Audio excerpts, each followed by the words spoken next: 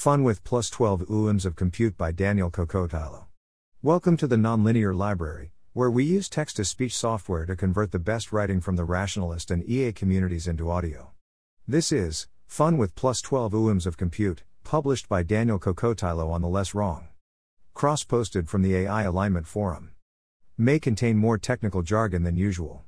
Or, big Timelines Crux OperationalizedWhat. What fun things could one build with plus 12 orders of magnitude of compute? By fun I mean powerful. This hypothetical is highly relevant to AI timelines, for reasons I'll explain later. Summary. Spoilers. I describe a hypothetical scenario that concretizes the question what could be built with 2020's algorithms, ideas / etc. but a trillion times more compute? Then I give some answers to that question. Then I ask, how likely is it that some sort of tie would happen in this scenario? This second question is a useful operationalization of the IMO, most important, most commonly discussed timelines crux. Can we get tied just by throwing more compute at the problem? I consider this operationalization to be the main contribution of this post. It directly plugs into Ajeya's timelines model and is quantitatively more cruxy than anything else I know of.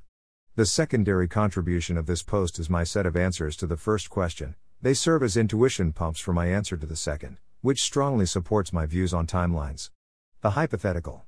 In 2016, the compute fairy visits Earth and bestows a blessing. Computers are magically 12 orders of magnitude faster. Over the next 5 years, what happens? The deep learning AI boom still happens, only much crazier. Instead of making AlphaStar for 10 to the power of 23 floating point operations, DeepMind makes something for 10 to the power of 35.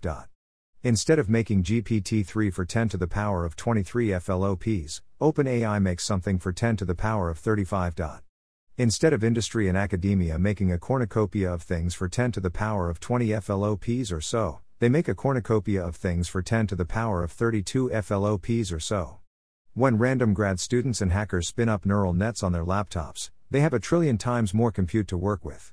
Edit. Also assume magic plus 12 OOMs of memory, bandwidth, etc. all the ingredients of compute. For context on how big a deal plus 12 OOMs is, consider the graph below from Arkansas. It's measuring petaflop-days, which are about 10 to the power of 20 flop each. So 10 to the power of 35 flop is 1e plus 15 on this graph. GPT-3 and AlphaStar are not on this graph, but if they were they would be in the very top right corner. Question 1. In this hypothetical, what sorts of things could AI projects build? I encourage you to stop reading, set a 5-minute timer, and think about fun things that could be built in this scenario. I'd love it if you wrote up your answers in the comments. My tentative answers. Below are my answers, listed in rough order of how fun they seem to me. I'm not an AI scientist, so I expect my answers to overestimate what could be done in some ways, and underestimate in other ways. Imagine that each entry is the best version of itself, since it is built by experts, who have experience with smaller scale versions, rather than by me.OmegaStar. In our timeline, it cost about 10 to the power of 23 flop to train AlphaStar. OpenAI Five, which is in some ways more impressive, took less. Let's make OmegaStar like AlphaStar, only plus 7 OOMs bigger, the size of a human brain. 1. Edit. You may be surprised to learn, as I was, that AlphaStar has about 10% as many parameters as a honeybee has synapses. Playing against it is like playing against a tiny game-playing insect.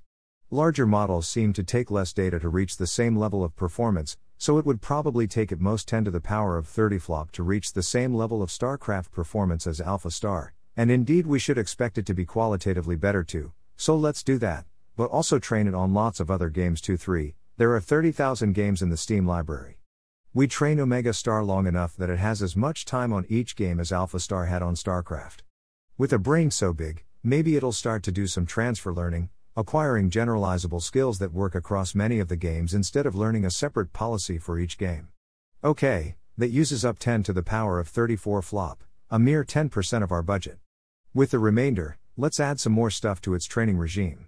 For example, maybe we also make it read the entire internet and play the predict the next word you are about to read game. Also the predict the covered up word and predict the covered up piece of an image and predict later bits of the video games. Okay, that probably still wouldn't be enough to use up our compute budget. A transformer that was the size of the human brain would only need 10 to the power of 30 flop to get to human level at the predict the next word game according to Gwern. And while OmegaStar isn't a transformer, we have 10 to the power of 34 flop available for, What a curious coincidence, that human-level performance is reached right when the AI is human brain-sized. Not according to Shorty. Let's also hook up OmegaStar to an online chatbot interface, so that billions of people can talk to it and play games with it. We can have it play the game, maximize user engagement. We probably still haven't used up our whole budget, but I'm out of ideas for now. AMP GPT-7. Let's start by training GPT-7, a transformer with 10 to the power of 17 parameters and 10 to the power of 17 data points, on the entire world's library of video, audio, and text. This is almost 6 OOMs more params and almost 6 OOMs more training time than GPT-3.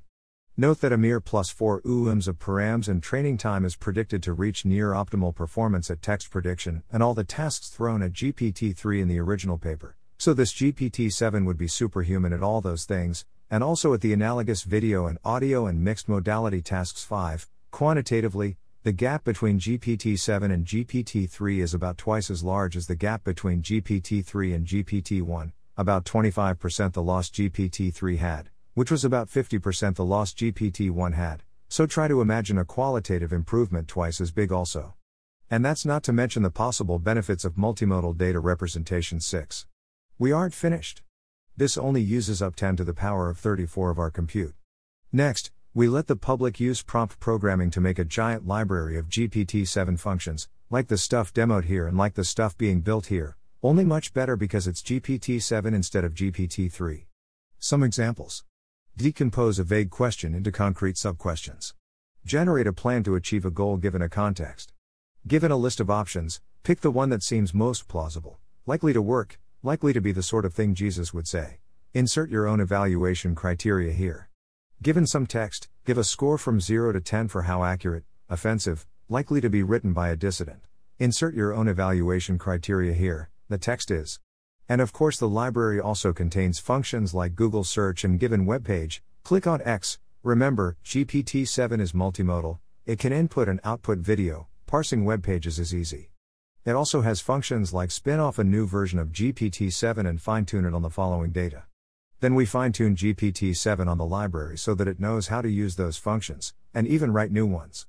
Even GPT-3 can do basic programming, remember. GPT-7 is much better. We still aren't finished.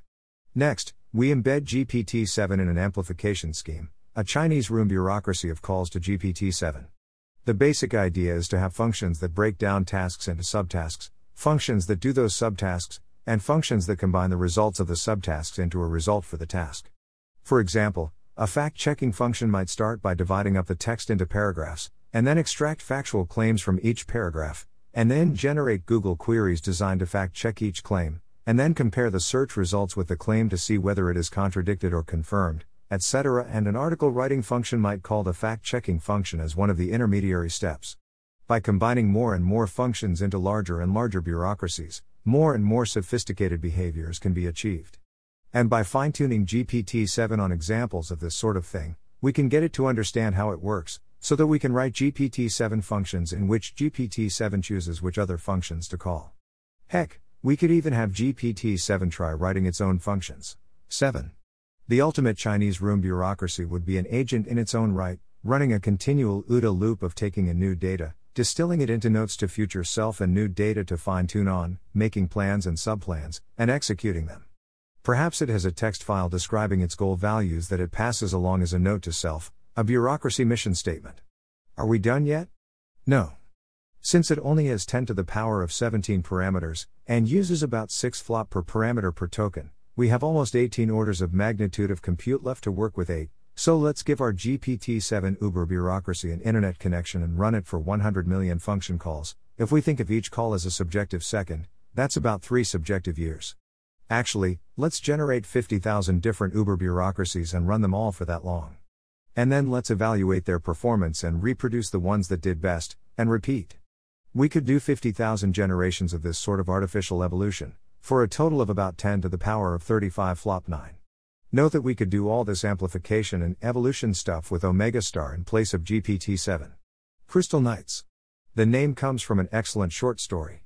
Maybe we think we are missing something fundamental, some unknown, some special sauce that is necessary for true intelligence that humans have and our current artificial neural net designs won't have even if scaled up plus 12 OOMs. Okay, So let's search for it. We set out to recapitulate evolution. We make a planet-sized virtual world with detailed and realistic physics and graphics. Okay, not perfectly realistic, but much better than any video game currently on the market. Then, we seed it with a bunch of primitive lifeforms, with a massive variety of initial mental and physical architectures. Perhaps they have a sort of virtual genome, a library of code used to construct their bodies and minds, with modular pieces that get exchanged via sexual reproduction, for those who are into that sort of thing. Then we let it run, for 1 billion in-game years if necessary. Alas, Ajeya estimates it would take about 10 to the power of 41 flop to do this, whereas we only have 10 to the power of 35.10, so we probably need to be 1 million times more compute efficient than evolution. But maybe that's doable. Evolution is pretty dumb, after all. Instead of starting from scratch, we can start off with advanced creatures, for example sexually reproducing large-brained land creatures. It's unclear how much this would save, but plausibly could be at least 1 or 2 orders of magnitude, since Ajeya's estimate assumes the average creature has a brain about the size of a nematode worm's brain 11. We can grant magic traits to the species that encourage intelligence and culture. For example, perhaps they can respawn a number of times after dying, or transfer bits of their trained neural net brains to their offspring. At the very least, we should make it metabolically cheap to have big brains. No birth canal or skull should restrict the number of neurons a species can have. Also, maybe it should be easy for species to have neurons that don't get cancer or break randomly. We can force things that are bad for the individual but good for the species. For example, identify that the antler-size arms race is silly and nip it in the bud before it gets going. In general, more experimentation, higher mutation rate is probably better for the species than for the individual, and so we could speed up evolution by increasing the mutation rate. We can also identify when a species is trapped in a local optima and take action to get the ball rolling again, whereas evolution would just wait until some climactic event or something shakes things up. We can optimize for intelligence instead of ability to reproduce, by crafting environments in which intelligence is much more useful than it was at any time in Earth's history. For example, the environment can be littered with monoliths that dispense food upon completion of various reasoning puzzles. Perhaps some of these monoliths can teach English too, that'll probably come in handy later. Think about how much faster dog breeding is compared to wolves evolving in the wild. Breeding for intelligence should be correspondingly faster than waiting for it to evolve.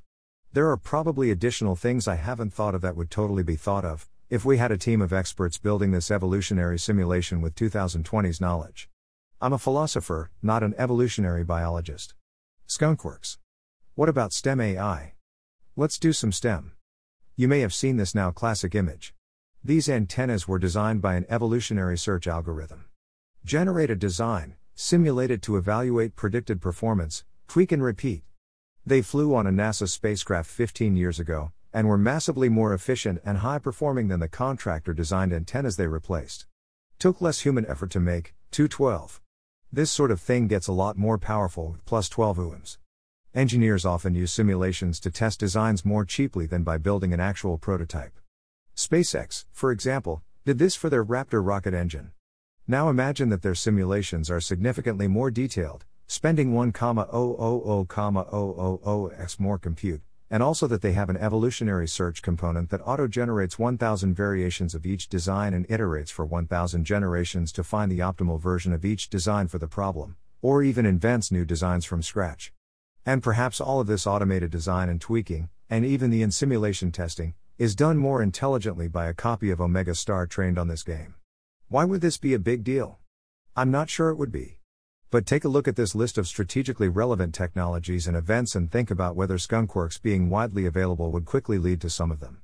For example, given how successful AlphaFold 2 has been, maybe skunkworks could be useful for designing nanomachines.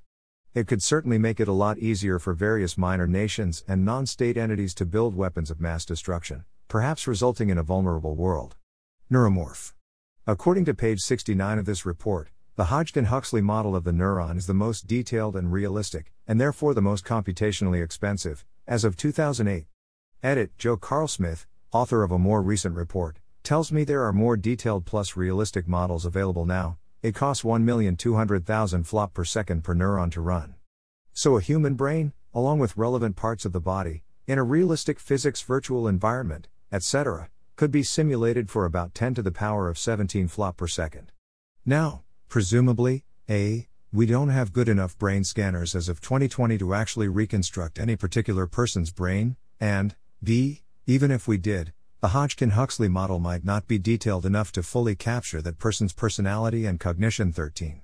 But maybe we can do something fun nonetheless. We scan someone's brain and then create a simulated brain that looks like the scan as much as possible, and then fills in the details in a random but biologically plausible way.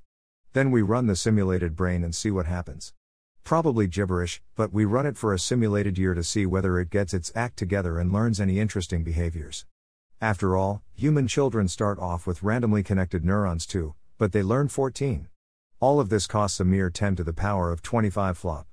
So we do it repeatedly, using stochastic gradient descent to search through the space of possible variations on this basic setup, tweaking parameters of the simulation, the dynamical rules used to evolve neurons, the initial conditions, etc. We can do 100,000 generations of 100,000 brains running for a year this way. Maybe we'll eventually find something intelligent, even if it lacks the memories and personality of the original scanned human. Question 2. In this hypothetical, what's the probability that TIE appears by end of 2020? The first question was my way of operationalizing what could be built with 2020's algorithms, ideas / etc. but a trillion times more compute. This second question is my way of operationalizing what's the probability that the amount of computation it would take to train a transformative model using 2020's algorithms, ideas / etc. is 10 to the power of 35 flop or less. Please ignore thoughts like but maybe all this extra compute will make people take AI safety more seriously but they wouldn't have incentives to develop modern parallelization algorithms if they had computers so fast but maybe the presence of the compute fairy will make them believe the simulation hypothesis, since they run counter to the spirit of the thought experiment. Remember, the definition of transformative AI is AI that precipitates a transition comparable to, or more significant than, the agricultural or industrial revolution. 1%, 2%, 3%, 4%, 5%, 6%, 7%, 8%, 9%, 10%, 11%, 12%, 13%, 14%, 15%, 16%, 17%, 18%, 19%, 20%, 21%, 22%, 23%, 24%, 25%, 26%, 27%, 28%, 29%, 30%, 31%, 32%, 33%, 34%, 35%, 36%, 37%, 38%, 39%, 40%, 41%, 42%, 43%, 44%, 45%, 46%, 47%, 48%, 49%, 50%, 51%, 52%, 53%, 54%, 55%, 56%, 57%, 58%, 59%, 60%, 61%, 62%, 63%, 64%, 65%, 66%, 67%, 68%, 69%, 70%, 71%, 72%, 73%, 74%, 75%, 76%, 77%, 78%, 79%, 80%, 81%, 82%, 83%, 84%, 85%, 86%, 87%, 88%, 89%, 90%, 91%, 92%, 93%, 94%, 95%, 96%, 97%, 98%, 99%, 1%. In the hypothetical, will TIE be created by the end of 2020? 99%. Did you read those answers to question 1, visualize them and other similarly crazy things that would be going on in this hypothetical scenario, and think IDK if that would be enough? I'm 50-50 on this. Seems plausible TIE will be achieved in this scenario, but seems equally plausible it wouldn't be. No. Well, maybe you do, but speaking for myself, I don't have that reaction. When I visualize this scenario, I'm like, holy shit, all 5 of these distinct research programs seem like they would probably produce something transformative within 5 years and perhaps even immediately, and there are probably more research programs I haven't thought of. My answer is 90%. The reason it isn't higher is that I'm trying to be epistemically humble and cautious, account for unknown unknowns, defer to the judgment of others, etc. If I just went with my inside view, the number would be 99%. This is because I can't articulate any not totally implausible possibility in which OmegaStar, AMP GPT-7, Crystal Knights, Skunkworks, and Neuromorph and more don't lead to transformative AI within 5 years. All I can think of is things like maybe transformative AI requires some super special mental structure which can only be found by massive blind search, so massive that the Crystal Knights program can't find it. I'm very interested to hear what people whose inside view answer to question 2 is less than 90% have in mind for the remaining 10% plus. I expect I'm just not modeling their views well, and that after hearing more I'll be able to imagine some not totally implausible no-tie possibilities. My inside view is obviously overconfident. Hence my answer of 90%. Poll, what is your inside view answer to question 2, i.e. your answer without taking into account meta-level concerns like PIA disagreement, unknown unknowns, biases, etc.?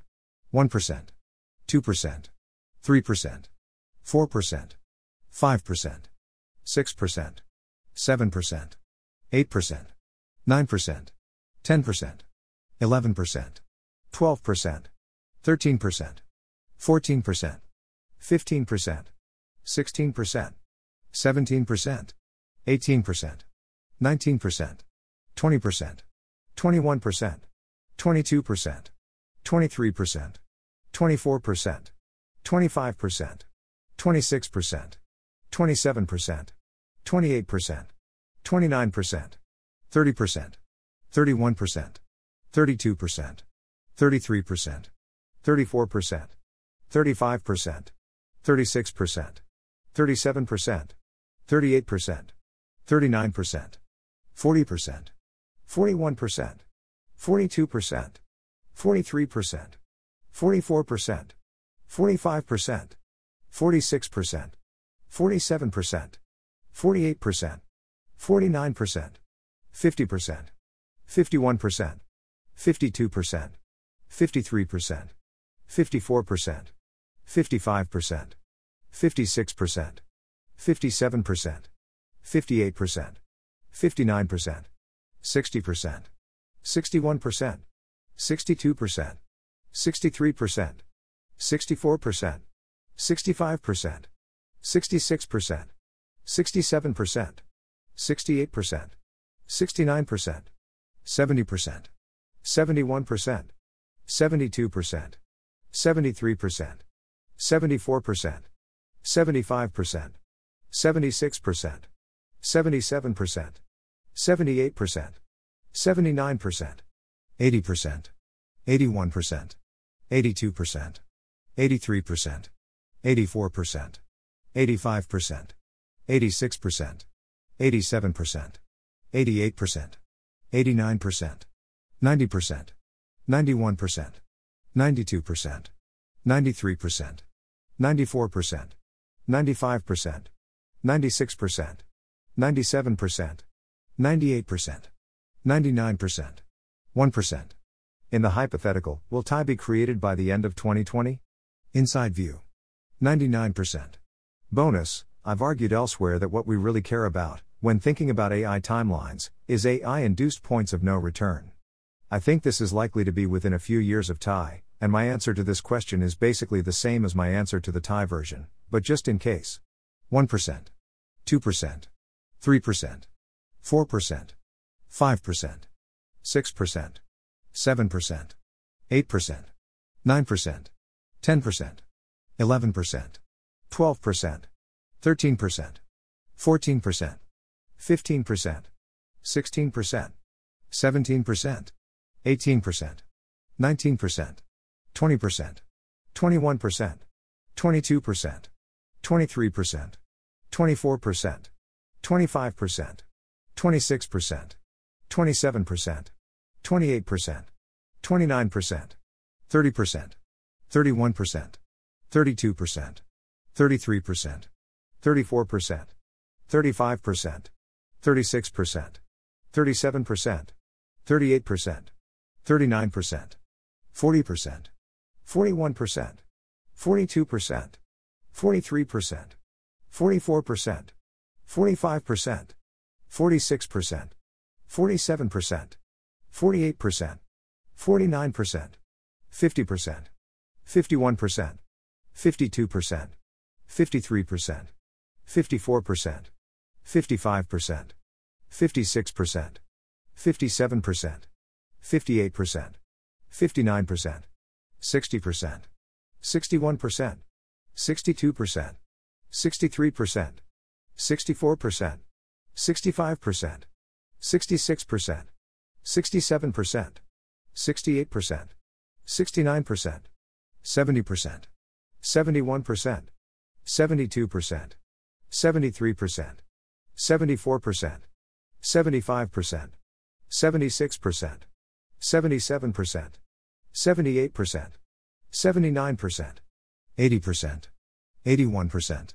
82%, 83%, 84%, 85%, 86%, 87%, 88%, 89%, 90%, 91%, 92%, 93%, 94%, 95%, 96%, 97%, 98%, 99%, 1%.